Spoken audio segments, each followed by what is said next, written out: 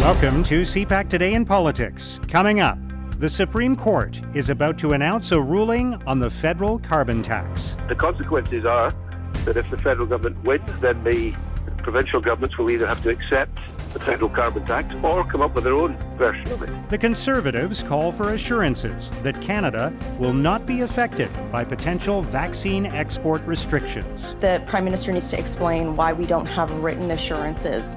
The Prime Minister also needs to explain and be very clear to the provinces on whether or not these potential export restrictions from both the European Union and India will have impacts on provincial vaccine delivery schedules. And the Prime Minister says he doesn't need an election to get a mandate to implement the federal budget. We will continue to focus on the supports Canadian needs. While Conservative politicians continue to say we did too much too fast to support Canadians, we will continue to say we have your backs. It's Thursday, March 25th. I'm Mark Sutcliffe. Let's get right to the top political stories this morning. I'm joined by National Post columnist John Ivison. John, thank you for being with us. Morning, Mark.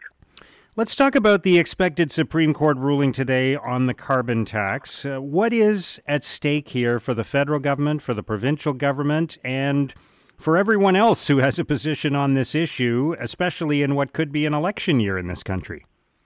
Yeah, well, the consequences are pretty far-reaching legally and politically.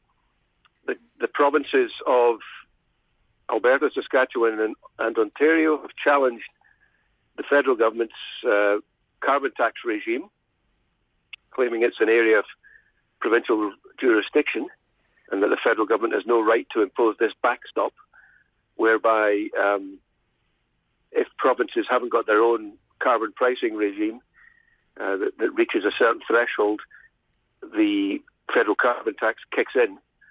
You know, it's unclear how it's going to go. There's no real predictor of how this might be. The Supreme Court might judge this. We know that the appeal courts in Alberta and Saskatchewan and Ontario have all considered the case. The federal government won in Saskatchewan with a pretty close split of a 5-judge panel, and in Ontario, but they lost in Alberta. So it could be pretty tight. I mean, I do remember that the federal government attempted to impose a securities regulator right across the country, and the Supreme Court ruled that this was an area of provincial jurisdiction and the federal government couldn't do it. So the Supreme Court does have some track record in standing up for provincial rights. We will see later today how they rule on this, but the consequences are that if the federal government wins, then the provincial governments will either have to accept the federal carbon tax or come up with their own version of it, which they may want to do, because at the moment the billions of dollars that are raised in federal carbon tax come to Ottawa. And it may be that if they lose, that Ontario, for example, could turn around and say, well, you know, we don't want a carbon tax, but we are obliged to either go with the federal version or our own version, in which case we keep the revenues. Yeah. So that would seem to me to be a better option for the provinces if they lose. If they win, I guess the federal government has to go back to the drawing board. I mean, it doesn't necessarily mean, I think, that the framework is completely blown up, but clearly if they can't put this backstop in place, the federal government is going to have to come up with some new regime. So there's a lot riding on this. And what about the political consequences? Because it could be argued that if the Supreme Court rules in favor of the provinces, it's a loss for Justin Trudeau, but it brings back the issue of climate change and carbon pricing front and center in Canadian politics, which might on some level be a win for the Liberals, especially after what happened last weekend with the Conservative Convention and Erin O'Toole. Right. So it does put a spotlight on climate, and obviously O'Toole last week said that, you know, the climate debate is over, and then the next morning his party membership clearly disagreed by voting down a motion which said climate change is real and the Conservative Party will act.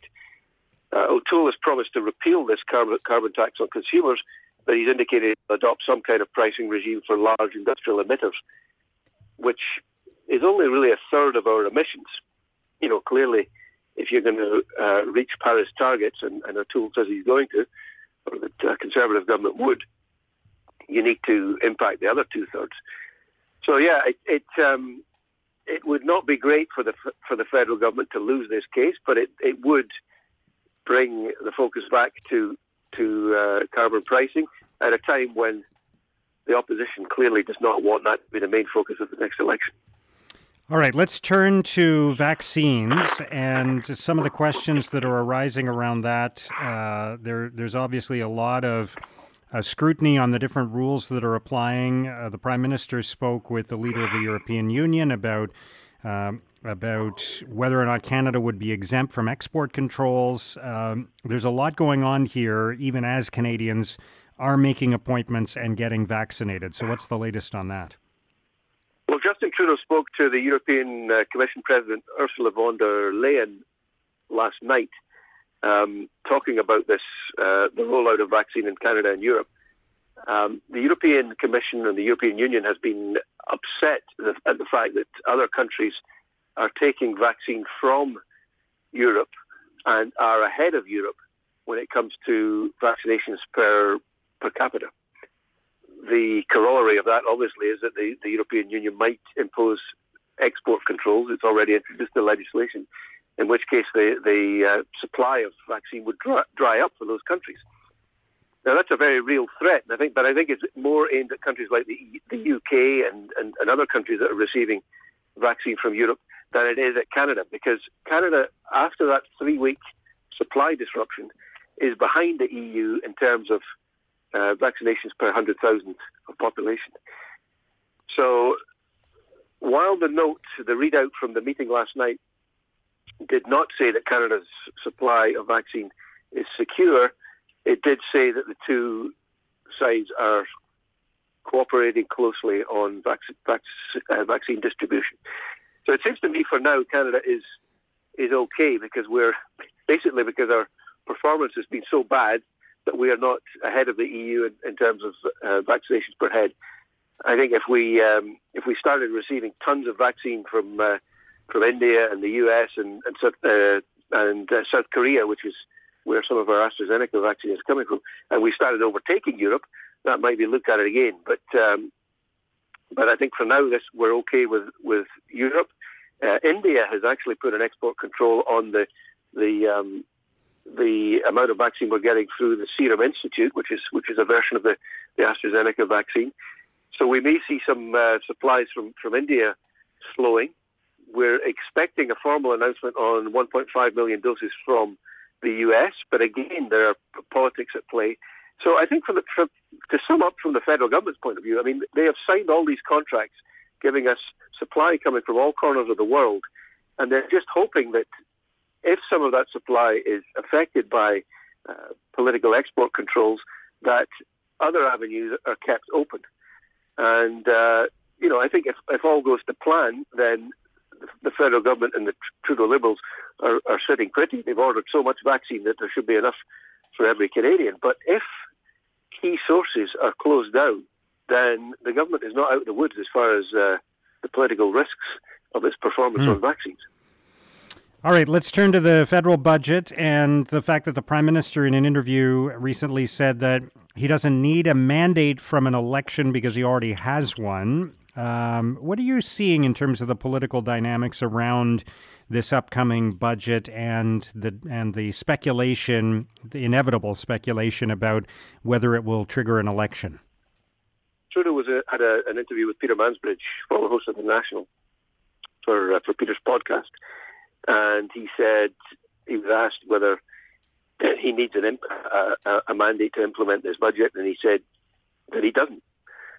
He said we got elected in 2019 with a mandate to do all sorts of things, and they didn't have a mandate when it came to renegotiating NAFTA after the 2015 elections. So that's a no. Now, I think we should take that with a pinch of salt, given what's happening elsewhere. I mean, if I was planning for a spring election, I'd be doing exactly what Justin Trudeau's government is doing right now, and that's spending money hither and thither on all sorts of things, from electric cars to what else were they spending money on in Quebec? I mean, he seems to have been in Quebec quite a lot, handing out giant checks.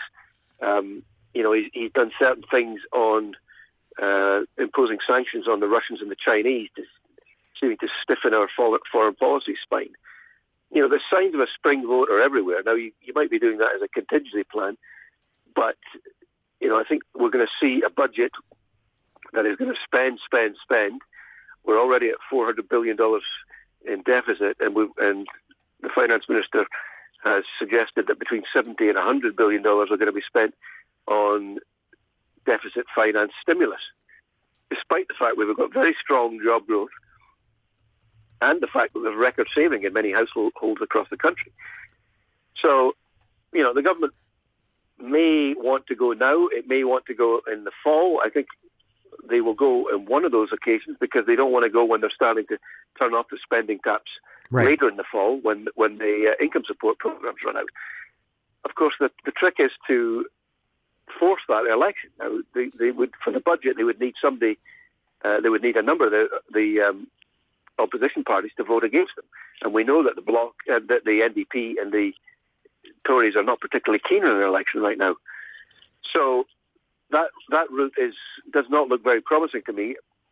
The route that looks promising is to say that we need a mandate to implement the budget, and which makes Trudeau's response to Mansbridge a little bit confusing. But I think that he didn't say it under oath, and it's not as if politicians haven't gone back on things they said publicly before. All right, great stuff, John. Thank you very much for joining us today. Thanks, Mark. That's John Ivison of the National Post.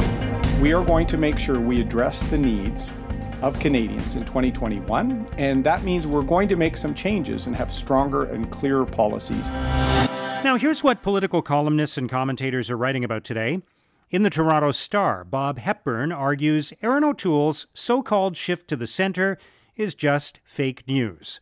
Hepburn writes, in reality, O'Toole is, so far at least, offering Canadians almost identical policies and solutions as Andrew Scheer campaigned on during the 2019 election. On the big issues, he is still appealing to the Tory base. In the run-up to the election, O'Toole needs to show Canadians he's a leader who inspires people. So far, he's failed to do that. At globalnews.ca, David Akin argues the climate change gap between O'Toole and his party may be too much to overcome. Akin writes, Erin O'Toole says that he thinks climate change is real, but a significant number of his party members do not. Many non-conservative voters will believe that conservatives really do hold false and outrageous views on an issue which they feel is a priority. As Bloc Québécois leader Yves-François Blanchet noted, there is an inconsistency that may be too much to overcome between O'Toole's message and the beliefs of too many in his own party. In the National Post, Terry Glavin argues Canada's record with China is one of national humiliation. Glavin writes, now that Michael Spavor and Michael Kovrig have been treated to one-day sham trials in China, it should not be too much to ask that Canadians confront the national humiliation attending to this turn of events. It will sting, though, especially for those among us who make a habit of favorably comparing Canada's world stage performance with that of the U.S. It should sting even more now that we are expected to boast that the U.S. President and Secretary of State will treat the cases of the two Michaels as though they were American citizens. Now, here's what's coming up on Canada's political agenda. Canada's Auditor General will release her spring report today, and this one may be a blockbuster.